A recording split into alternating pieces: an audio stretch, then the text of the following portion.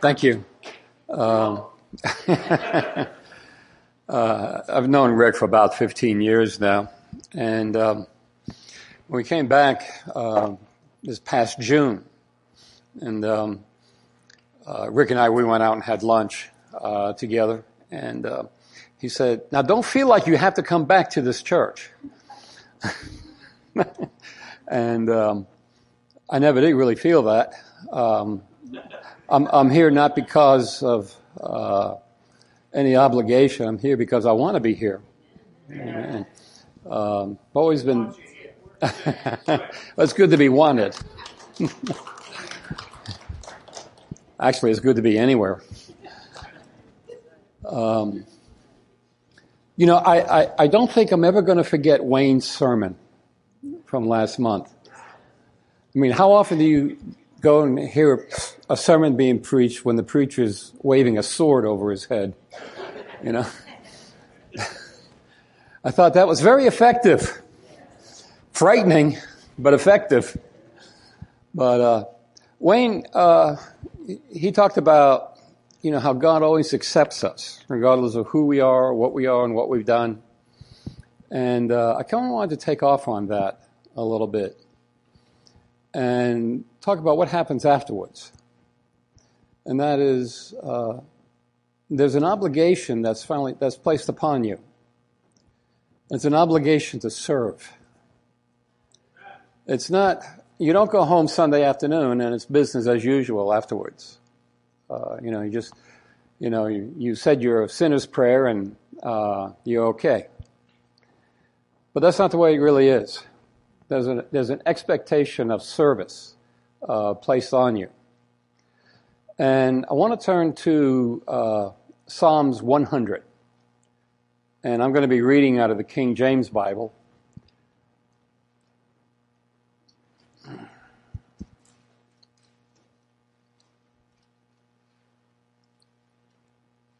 I want us to keep that thought about serving God. What does that really mean to you personally?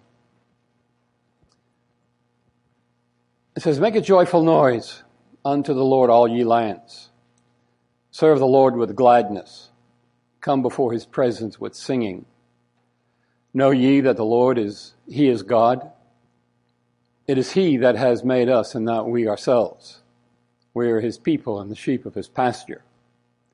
Enter into his gates with thanksgiving and into his courts with praise. Be thankful unto him and bless his name. For the Lord is good, his mercy is everlasting, and his truth endures to all generations." Heavenly Father, I ask for your anointing upon my life. I ask for your strength to be upon me as well. Father, and I just pray for a move of your Spirit that you would touch each person at their point of need. And I give you thanks for it in Jesus' name. Amen. Now, that phrase, serve the Lord, in various different contexts throughout the Bible, occurs about 91 times. As opposed to the term born again, which comes only 3 times in the New Testament. And it's not to minimize born again. That's definitely an imperative that we all be born again. But when the Bible repeats something continuously from Genesis to Revelation to serve the Lord, that should mean something to us. And as I said, there is an obligation that is placed upon us to serve God. And when we think about serving God, I think that means different things to different people, kind of depending on where you are and what you feel like God is doing in your life. We all have different talents. We all have different gifts. We all have different abilities. No two are exactly alike. But how do we define what really serving the Lord is? What is it really all about? And I think the best way to articulate that is to look at Jesus. I remember several years ago, I was going to preach here, and Pastor Rick, before I began, he said, "What are you going to preach on?" And I said, "I'm going to preach on Jesus." Could you be more specific?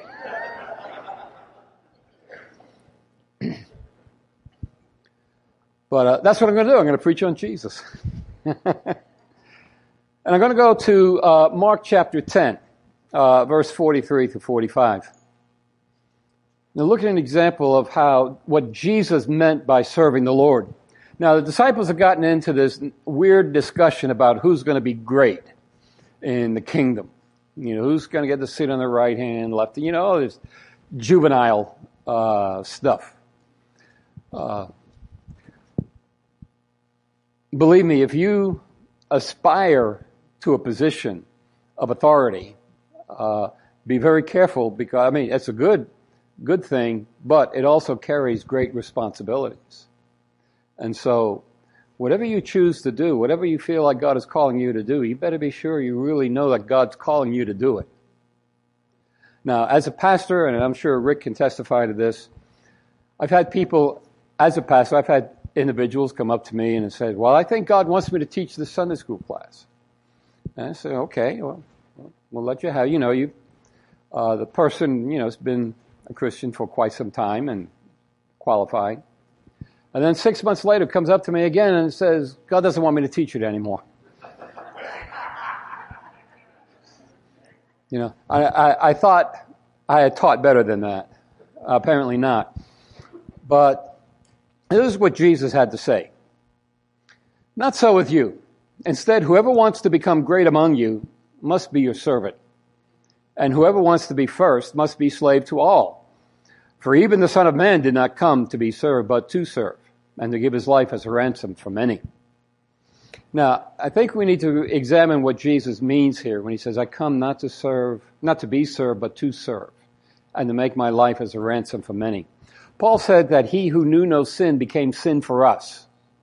That means that all the sins that you have committed, and all the sins that everyone else has committed, even the ones that were born before you and who will be born after you, Jesus atoned for those. That was what Hebrews refers to as the once and for all sacrifice. I'm kind of paraphrasing in my own words. But here you're looking at the perfect man, the God man, and he is taking your sin upon himself. He has paid the ransom. Now that's a pretty high call. Now, none of us can fulfill that calling. But what Jesus says, if you're going to be the head, you're going to be the leader, then you better be prepared to be the servant to the people who you are leading. Now, it doesn't matter whether you're the pastor of the church or whether you're a Sunday school teacher or a nursery worker or whatever it is. Or it may be just a one-on-one conversation at the Dunkin' Donuts with a colleague or with a friend.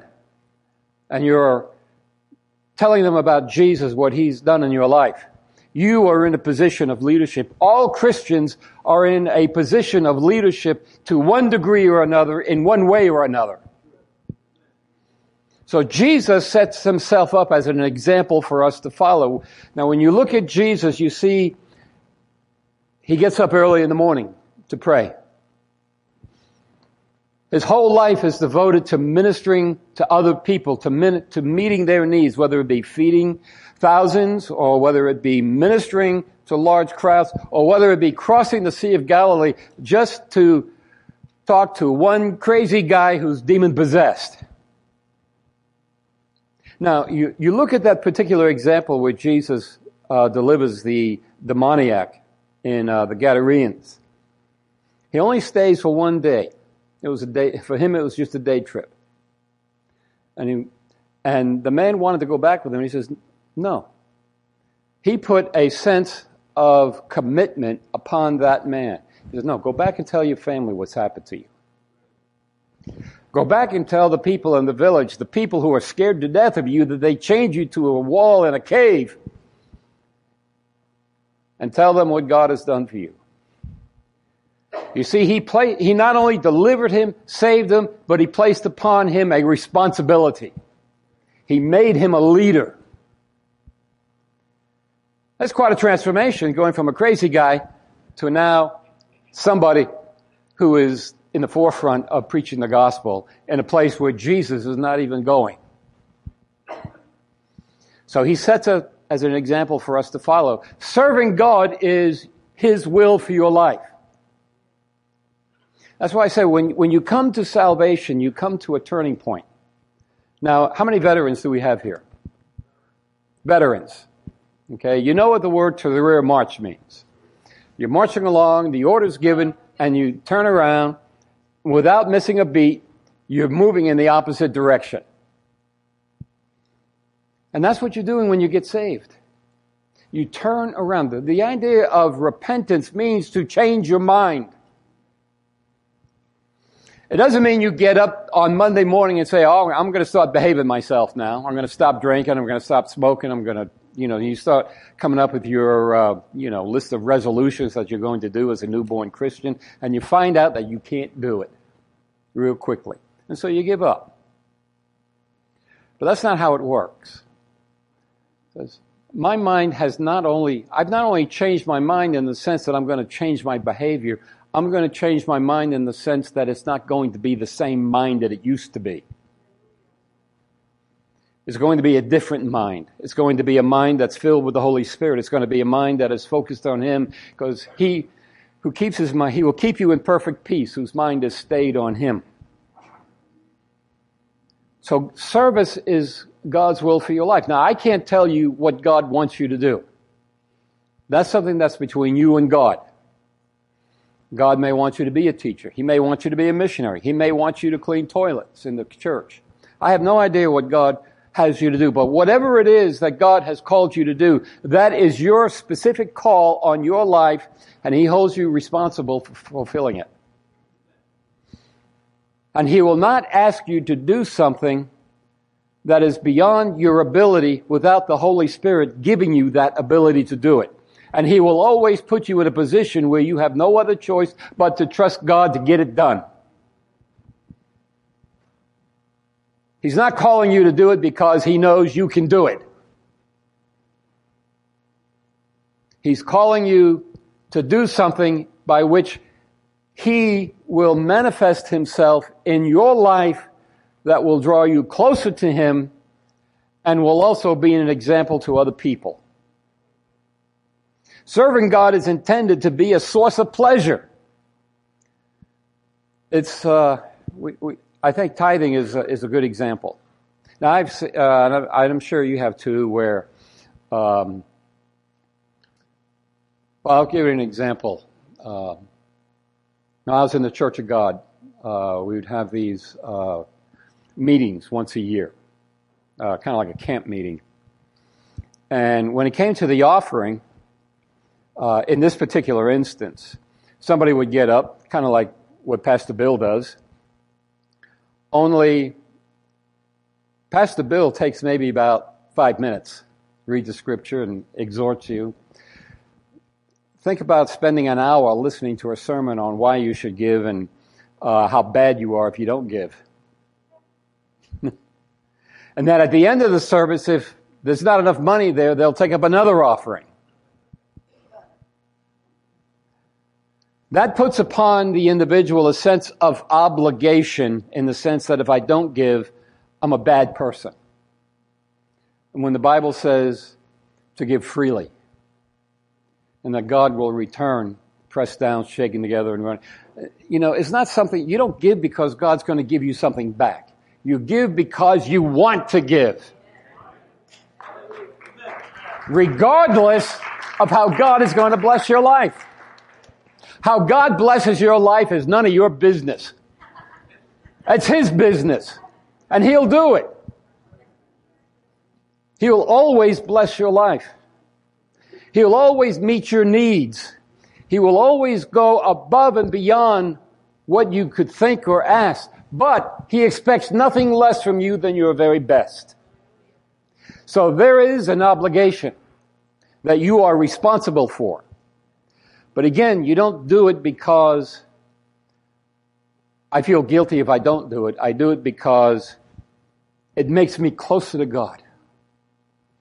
I feel closer to God. I feel closer to God when up here preaching the word, not because you're all paying attention to me and that's a good ego trip, but, and some people are kind of caught up in that. But I know that when I am doing what God wants me to do, I feel His pleasure. As it says in Psalms 100 and verse 2, it says, serve the Lord with gladness.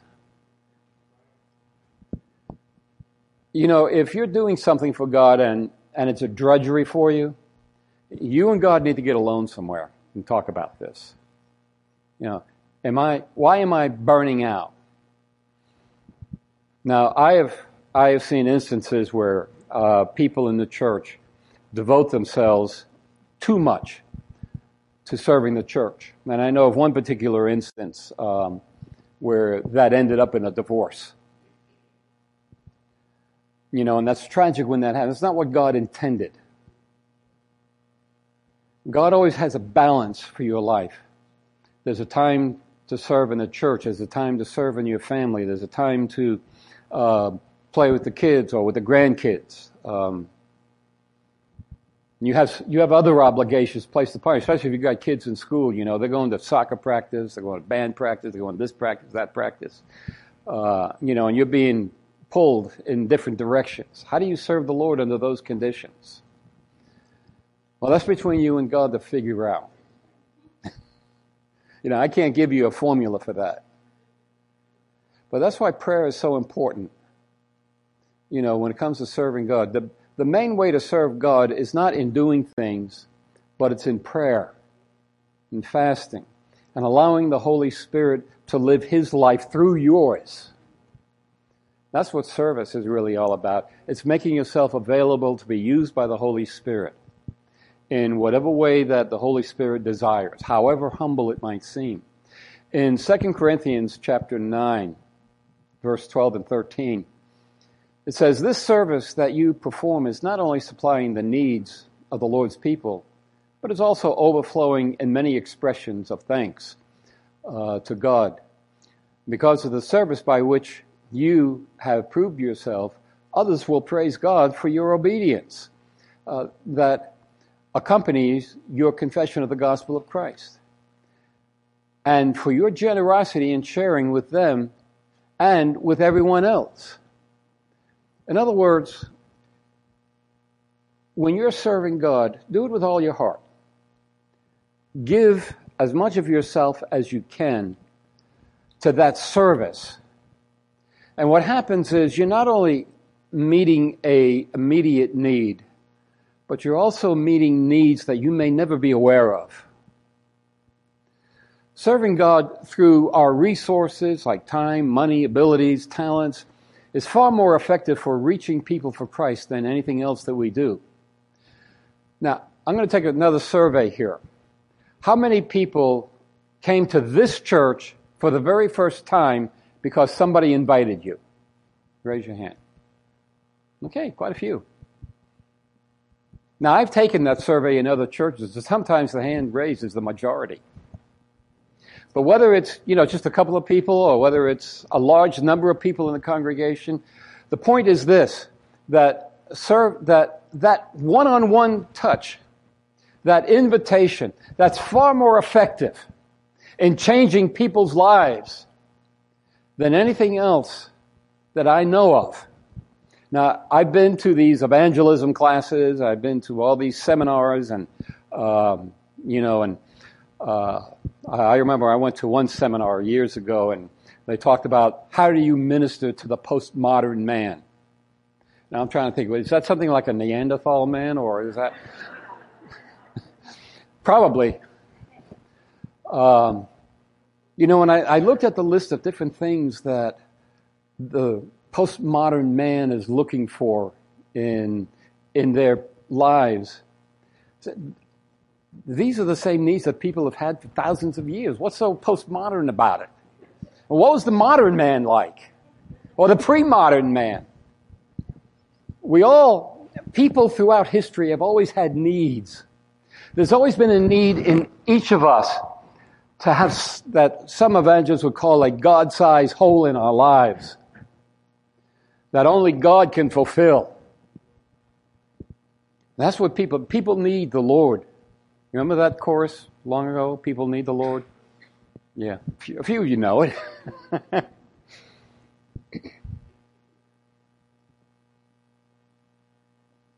How many people here know what Pastor Rick's favorite movie is?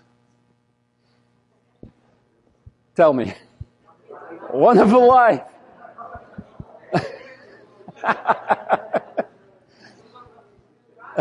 What about what? Rocky? I don't think I'd want to get in a ring with Rocky. But my personal favorite is Dr. Zhivago, but that's irrelevant. Now, what was George Bailey's big problem? He thought he was a nothing. He thought his life didn't amount to anything just because he lost $8,000. So Clarence shows him what the town would look like without him. You know, it wasn't a good thing. So you don't know the effect that your life is having on other people. That's between that person and God. And you don't know how that will reciprocate through that person to other people. And it's not always by taking them to church and listening to a sermon. That may be it. Maybe it's taking them to Dunkin' Donuts or Starbucks for a cup of coffee. Or maybe it's a visit in the hospital. Serving God through our resources and through our time and through our own personal effort is how many people come to Christ. In Romans chapter 12, verse 6 through 8, Paul writes, "And we have different gifts according to the grace given to each of us. If your gift is prophesying, then prophesy in accordance to in accordance to your faith. If it is in serving, then serve. If it is in teaching, then teach. If it is encouraging, then give encouragement. If it is giving, then give generously. If it is to lead, do it diligently. If it is to show mercy, do it cheerfully." Now, I don't know what your gifting is, but how many here cannot give a word of encouragement? I don't think there's anybody here that can't do that. That's easy to do. You can always give in one way or another. I remember one time before Ed and I first went on the mission field, we had to go up to Springfield for an interview. And the only problem is the brakes of my car were wore out. And I wasn't going to go anywhere. A lady in the church gave us the equivalent of her weekly paycheck for us to get new brakes. And I've seen people do many expressions of generosity in that way. When you take up a missions pledge, that's a sacrifice that you make. Or when you pledge to a building fund, you're making a sacrifice. I remember when I was at Southeastern, right after Ed and I got married, we went to a particular church in Lakeland, and we had a pastor that did something unusual one Sunday night. He was passing around the offering plate, and he said, "I want you to put some money in the offering plate. If you don't have any money but you need money, then take it out. Take out what you have." What a challenge, right? I had $10 in my pocket. The only $10 I had until I got my next paycheck, which was at the end of the week. This is Sunday, Friday's coming, That's all I had, to live on. And you know what God said. He said, put the $10 in the offering plate. Now, I'm not going to tell you that I put in $10 and God gave me $100 later on. In fact, He didn't give me anything later on.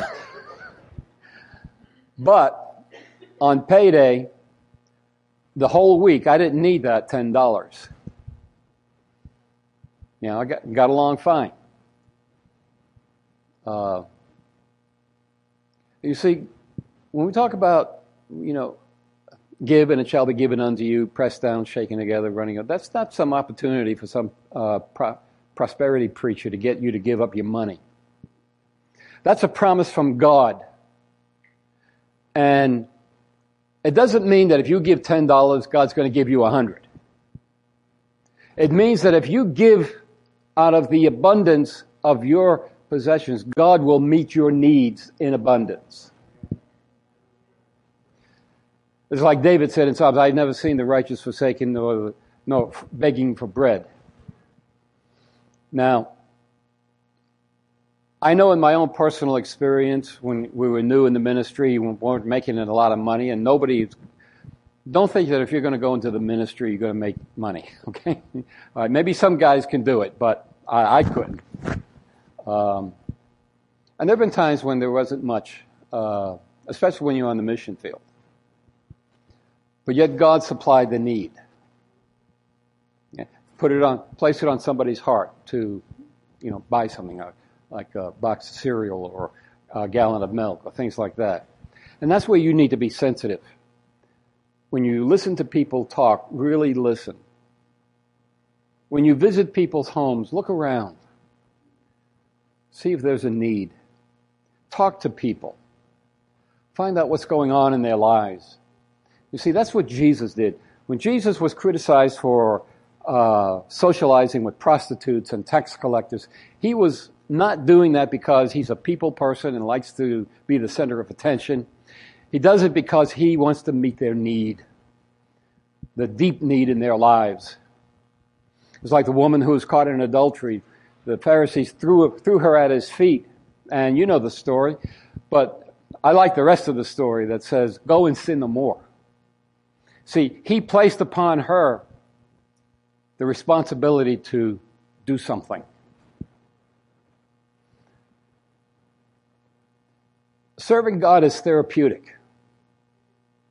We must, at one point or another, deal with hardships in our own lives, in one way or another.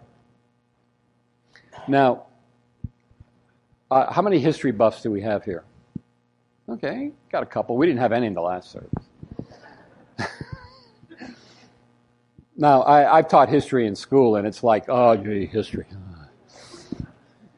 Because history is not always taught the way it should be taught. But I use this illustration. After World War II, Winston Churchill was invited to give a commencement speech at his old high school. And he was in his 70s at the time, and he's talking to these high school graduates. And it's considered to be one of his best speeches he ever gave. Also his shortest. And he said 3 words 3 times. He said, never give up. Never give up. Never give up. Your encouragement to others its importance is beyond what you could realize. And you may not realize it until you meet people in heaven. And that is a great promise that we have, that the way I live my life, the way I talk, the way I behave, the way I act, will affect other people's lives. Now, I won't go into my medical history, which is extensive, to say the least. But I've had on more than a few occasions, people say, well, if you can go through that, I can go through what I'm going through. You see, if you persevere, if you overcome the obstacles, even though you don't say a word, people are watching you. You are an example to the world. That's why Jesus said, you are the light of the world. You are a city on a hill. Nobody lights a candle and puts it under a bushel. And I've known people with great talent that won't express that talent in a positive way that they can be a blessing to other people. They just keep it to themselves for whatever crazy reason, I don't know. But I know, as I said before, that when I am doing what God wants me to do, I feel His pleasure on my life. Now, This past November, Edna and I, we traveled out to California and wanted to spend Thanksgiving with my daughter and her family. Now, on Thanksgiving Day, I woke up, I was feeling pretty good. And my daughter Crystal, she was going to make her typical Thanksgiving health food dinner, which I was really looking forward to. See, I miss my wife's broccoli casserole and, things that have all that cheese and junk on it. But I began to feel sick during dinner. And that night I was admitted to the hospital. See, I had a bladder infection, one of many over the years. That was a Thursday night. They immediately put me on some antibiotics. And by Saturday morning, the infection became septic. And when you're septic, you're not in your right mind. You don't really know what's going on. You don't know I had to concentrate on just breathing. And so they changed the antibiotics. I kept the doctors busy that day. They were taking blood samples along the way. That went on for a few hours, and then I began to feel better again. And later that afternoon, a doctor from China came in, very well dressed, very well, very articulate individual. And he was a kidney specialist. And the reason for that, the reason why I needed a kidney specialist, because I have a transplanted kidney, thanks to my daughter.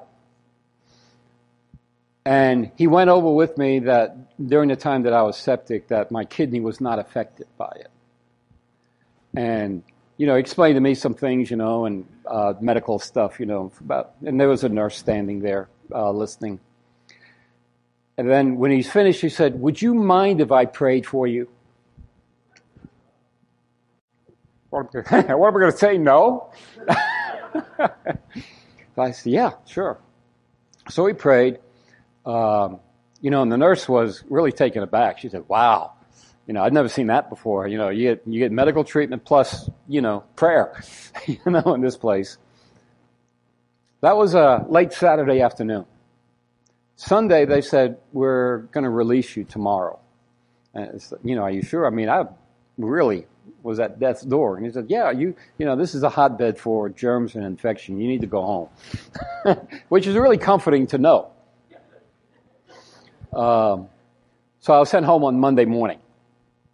Now, I would have come back to Boston on that day because that's when our flight was scheduled, but you guys decided to have a snowstorm and close the airport. So I had to spend another 3 days in California. So we got back Thursday night close to around 11 o'clock, midnight.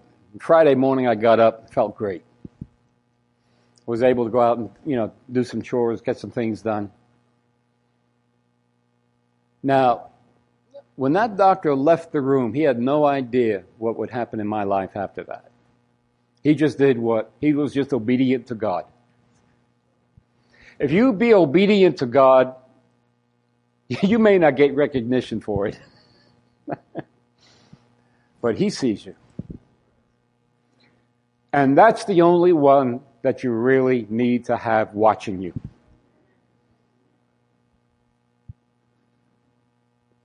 That's when the good and faithful servant comes in. Serving God, however, comes at a cost. And for some, a great cost. And for others, it costs everything. Some are called to make great sacrifices in order to fulfill what God has called them to do. Maybe go into the ministry or do something of whatever nature, I don't know. But you will, at one point or another in serving God, be required to make a sacrifice. You cannot serve God otherwise. Otherwise, serving God is just something that you do as a matter of convenience. And God is never convenient.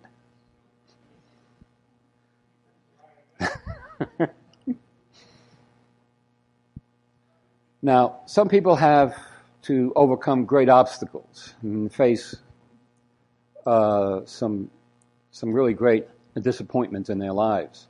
I know that personally in my own ministry, the people that we put the most effort in also provided the greatest disappointments.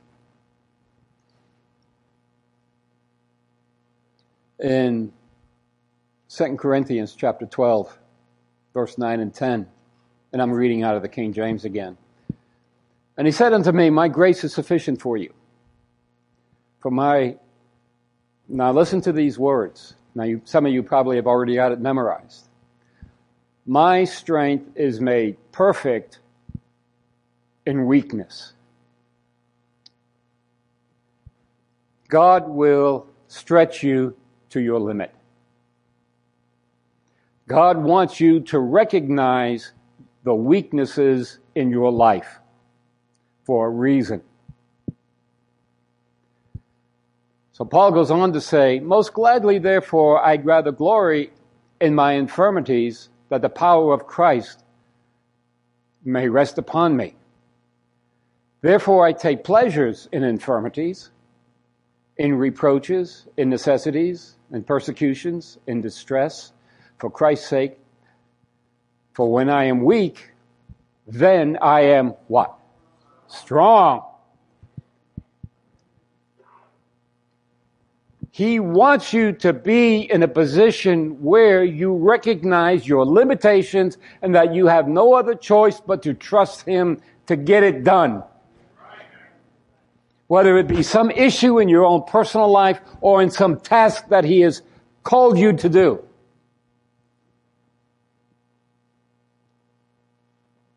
And don't be surprised if God calls you to do something that is beyond your personal capacity to do.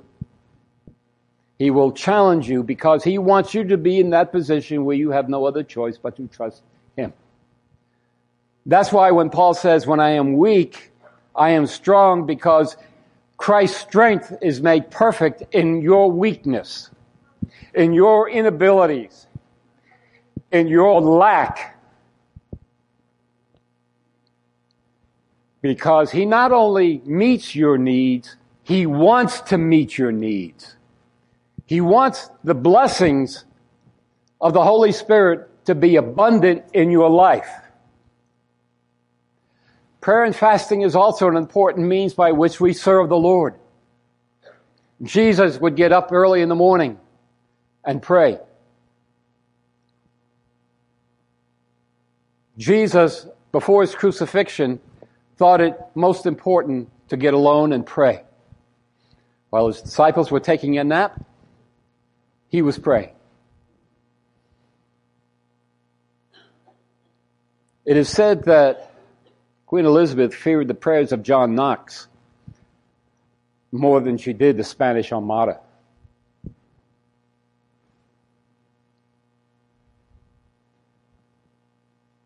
In Mark chapter 1, verse 35, verily early in the morning, while it was still dark, Jesus got up. He left the house and went off to a solitary place where He prayed. Now, you know, if He found it necessary to pray, being the member of the Trinity, then certainly that obligation is placed upon you. You see, serving God is, as a Christian, is no more of a choice for you than it is for a slave to choose whether or not he wants to serve his master. He has to do it, or she has to do it.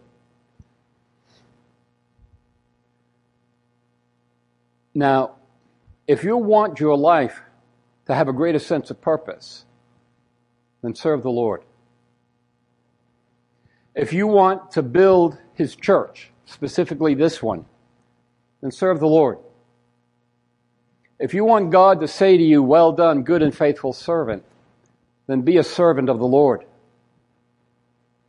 Now, some of you may have had dreams for your life that didn't work out, that have left you disappointed and brokenhearted.